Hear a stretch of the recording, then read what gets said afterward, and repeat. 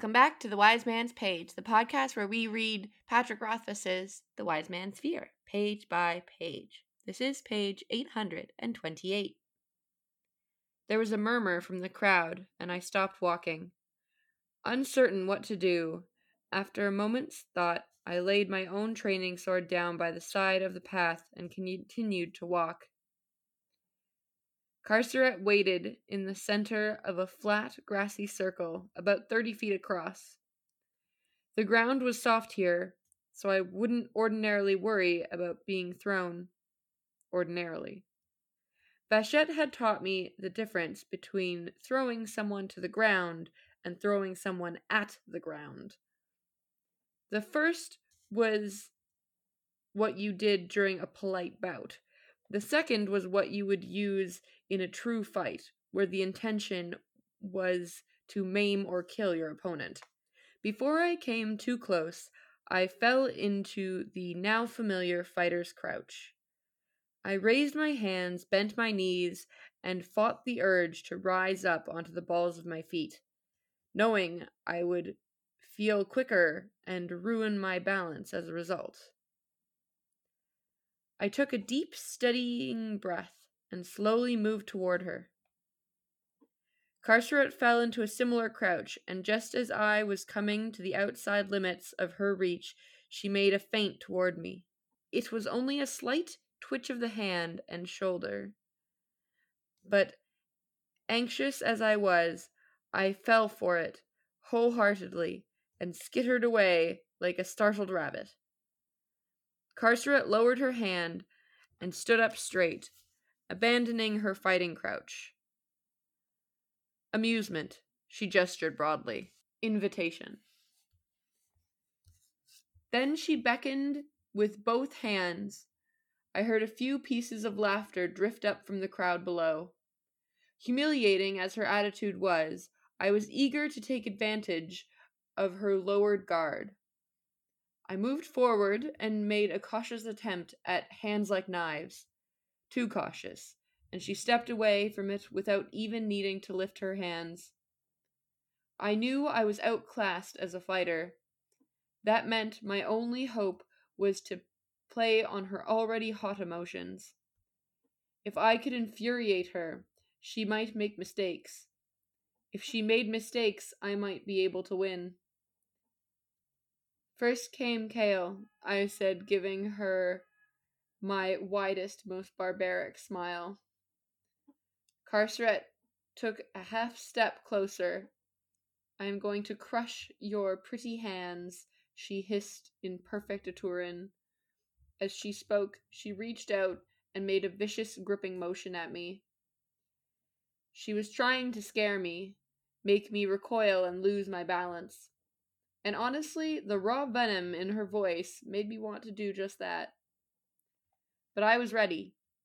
I resisted my reflex to pull back. In doing so, I froze for a moment, neither retreating nor advancing. Of course, this is what Carceret was truly waiting for, a half-moment's hesitation as I fought the urge to flee. She closed on me in a single easy step and caught my wrist, her hand tight as a band of iron. Without thinking, I used Kellyanne's curious two-handed version of break end of the page. I'm Nick. I'm Jordana. I'm Jeremy. I just realized I said Kellyanne instead of Celine because that's how Nick read it earlier. Ha ha ha! The brain You worms are poisoned me. infecting you. A sort of a slug slithering into your ears and pressing itself into the folds of your brain. Yeah, please stop that description. It's freaking me out.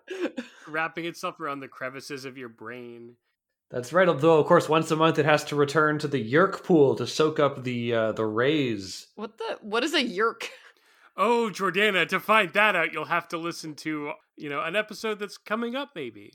Wait. Or possibly has already been posted. this is our Patreon episode. No, it's our April Fool's episode. This will come out much after April Fool's, so. It's Animorphs, Jordana. I'm telling you, you should read Animorphs. It's great. I have so many things on my to-be-read list. It's definitely never happening. I'm sorry. There's only like 80 books. Only. And they're each like 100 pages long. I don't even know if I'll ever read 80 books in my lifetime. Well, you could if they were. You've already read. I've probably this book read is quite a bit, but I don't remember a lot of the books I've read. The books that we've been reading for this podcast are eight Animorphs worth of book. Oh, really? So they're very little books. Yeah. Huh. What's the age before young They're adult? middle grade. Because I would put them. They're middle grade. Okay, yeah, I'd put them not that there's a tier, but I would say they're like. Yeah, that makes sense. It'd be like what grades, like 4 to 6, or I'd say a precocious 6th grader would find something to enjoy in Animorphs, but I would maybe put them a little older than that. But I think they're a bit it's been younger. quite a Okay. while. Oh yeah, okay. Well, it's been a while all since my friends I was were reading them in like 4th grade. Yeah, but you and all your friends were nerds. Yeah, but even my friends who were not nerds were reading them. I remember them as being a schoolyard book, which would put them ahead of before that would be before grade 7. Truly those halcyon Because they're- days. That's how you can tell you're in a prosperous time, when there is a schoolyard book. Well, there's a schoolyard, so Yeah, but it's like when it's hip and cool to be like into a book or like a series of books. indeed, yes. Yeah, you're in the right time zone. That's right. Not Tamagotchi, not Pogs. I mean, those were all so cool. Yeah, that's the thing. I was babysitting someone's Tamagotchi while I was reading Animorphs. Actually, I'm too young for Pogs, but Ugh. I remember Crazy Bones. Yeah, Crazy Bones were good. Anything that had like a game that wasn't total bullshit attached to it was. And Tamagotchis are coming back. Oh yeah, well it goes in. Everything old is new again. Pogs are back too. Are they really? What are they? Are they NFTs really? now? Pogs never left. They're back in Pog form. I still can't wrap my head around the Pog game. Like, it doesn't make sense to me. Is it just like flicking little cardboard discs at each other? Is that not the entire thing? No, you've got like a hard like plastic disc that's like a poker chip that you smash the stack of Pogs with.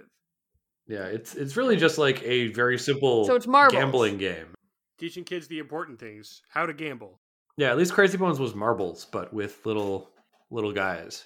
I heard about like the ruthless version of marbles after I was done playing it as a child, and I was like, oh my god, I'm so glad I never played like the ruthless version of marbles, because apparently What's the ruthless Like where you version? keep your when they knock your marble out of the ring, they get to Yeah. keep it. No way, man. I would be so pissed about that. I collected the most fanciest of marbles. Well, Jordana, you know what a true marble gamer would say to that? Get good, scrub. Yeah, don't lose. That's why there's Yeah, stakes. don't want to lose your marbles? Don't lose. That's why there's that expression, to lose your marbles. Or you could just like play a nice fair game, like me and my friends did, where we played the game, and if your marbles got knocked out before someone else's marbles, well, then you lost the game. I did lose the game. Yeah, Damn. thanks a lot, Jordana. that's I guess I lost the game that's the too. fad that I'm glad is gone. Although it's never truly gone, is it? No, it's only gone as long as you forget about it. And now all of our listeners will also have lost. That's right. It's wormed your way deep inside your head like a sort of slug from another planet that folds itself into the crevices between your gray matter. Okay, now that we're like 9 minutes into the episode, can we talk about the page? What do you got? What do you got? The choreography here is really like moment to moment, and I love this stuff in a book where you get into the fighters' heads and you see why they're making the decisions that they're making. You see like how they're thinking about the terrain, how they're thinking about their opponent. Like that's the kind of thing that it's really hard to pull off in like a movie or a TV show, but it's something you can kind of only pull off in a medium where you have access to the main character's inner monologue. Delightful. And it's also like building tension in a really interesting way. At the same time that I've just said that like I'm liking what this fight could be doing that a movie couldn't do, I'm also finding it very easy to picture what's happening in the way that it would be filmed, right? She feints and he flinches back and everyone kind of laughs. And then she like Bruce Lee like gestures him, come on, let's go. And then he makes an attack and it doesn't quite go where he wants it to go. She like easily deflects it. And then she tells him, I'm going to mangle you. And she makes a threat. She threatens the thing that he cares most about. And that makes me wonder, how did she know that the thing that would freak him out the most would be to threaten his pretty hands? That's a good question. I'm sure Carceret has like informants on the inside or something. Like, Who? Is she getting Celian? I don't know. Probably someone who knows someone who knows someone who knows. Yeah, we know they like to gossip. I'm not saying that there's someone like betraying Kvothe. I think it's that. I think that people talk and it gets around. Well, maybe the guy who works in the kitchen, who's was kind of like there to teach Kvothe a lesson. Maybe someone saw that conversation and it got back to Carceret. Maybe he just has pretty hands and they're crushable. Maybe he does. I think that Carceret is whatever the Adem equivalent of a showman is. Mm-hmm. She's good at showboating. She's good at working the crowd in whatever way the Adem crowd get worked. She's a classic wrestling heel. Yeah. That makes sense. I was saying I cannot deny the wrestling heel similarities, but I also feel like it's a little contradictory to some of the overarching themes of the culture that we notice. Are you saying that someone who is a cultural chauvinist doesn't actually live up to the stated values of that culture, except when it's convenient to her? That's really insightful, Jordana. Is it? I'm confused by Jeremy's response. No, unironically, that's I hadn't picked up on that, but that's actually a really extremely salient read, and I think, as Jeremy's tone reveals, is actually an extremely prevalent attitude among cultural. Think of all the Christians who don't actually act according to Christian values, except when it's convenient, and instead use those stated ideals as a way to put other people down, make themselves feel good, derive power over other people. It makes sense. It's sad, though. Yeah. It is sad. I'm afraid that hypocrites are all too common. Unfortunately, in real life, it's very difficult to score a crit on a hippo. Yes, they're vicious. They're definitely, they're high CR IRL. Yeah, they're pretty tough. They've got like high AC. Or if you're playing second ed, they have low AC. Card carrying, certifiable. I think Kvothe is correct in that if he's going to have any chance at all in this fight, it's by making her lose her cool. And I think he has picked a correct target to make her lose her cool. Big time. Wait, I'm confused. What was the correct target? When he says first came Chael, he starts reciting the ATAS of all the history of everyone who's had his sword up until now, which is going to end with her mom. Yeah. It doesn't really commit to that, though. You could see this going on where he actually gets pretty deep into it, but he just throws that line and then kind of abandons it. But it's like, I like that he tried it, and we'll talk tomorrow about what actually gets to her, what actually is like the rage and the shame. But he's fundamentally right about her, and I think that's a good attempt. Mm-hmm. I think that it is a partial success too. I think if the fight had gone on longer and he wasn't likely to get winded by doing it, then he might continue to recite the ATAS. But it's actually very hard to talk for any length of time when you're in a fight. Yes, reasonable. Anything else to say on this page? No, but I'm excited for the next one. Yeah, that. Well, we do have one more letter in the chamber, but it's a little bit long, so maybe let's hold off for a shorter page, which we have one coming up. We sure do. Listeners, you can stay tuned for that. That's right. And whatever you do, don't let the Yeerks slither into your ears while you sleep. Stop talking about it! And press themselves into your brain and control you. We hate to be controlled, don't we, folks? We don't like being controllers. Consumers, yes. Wait. Are you telling me that all the Animorph kids are being controlled? No. They're fighting against the Yeerks who are controlling people. Although there is at least one book where the protagonist, the narrator gets Yeerked. Gets Yeerked, and so we.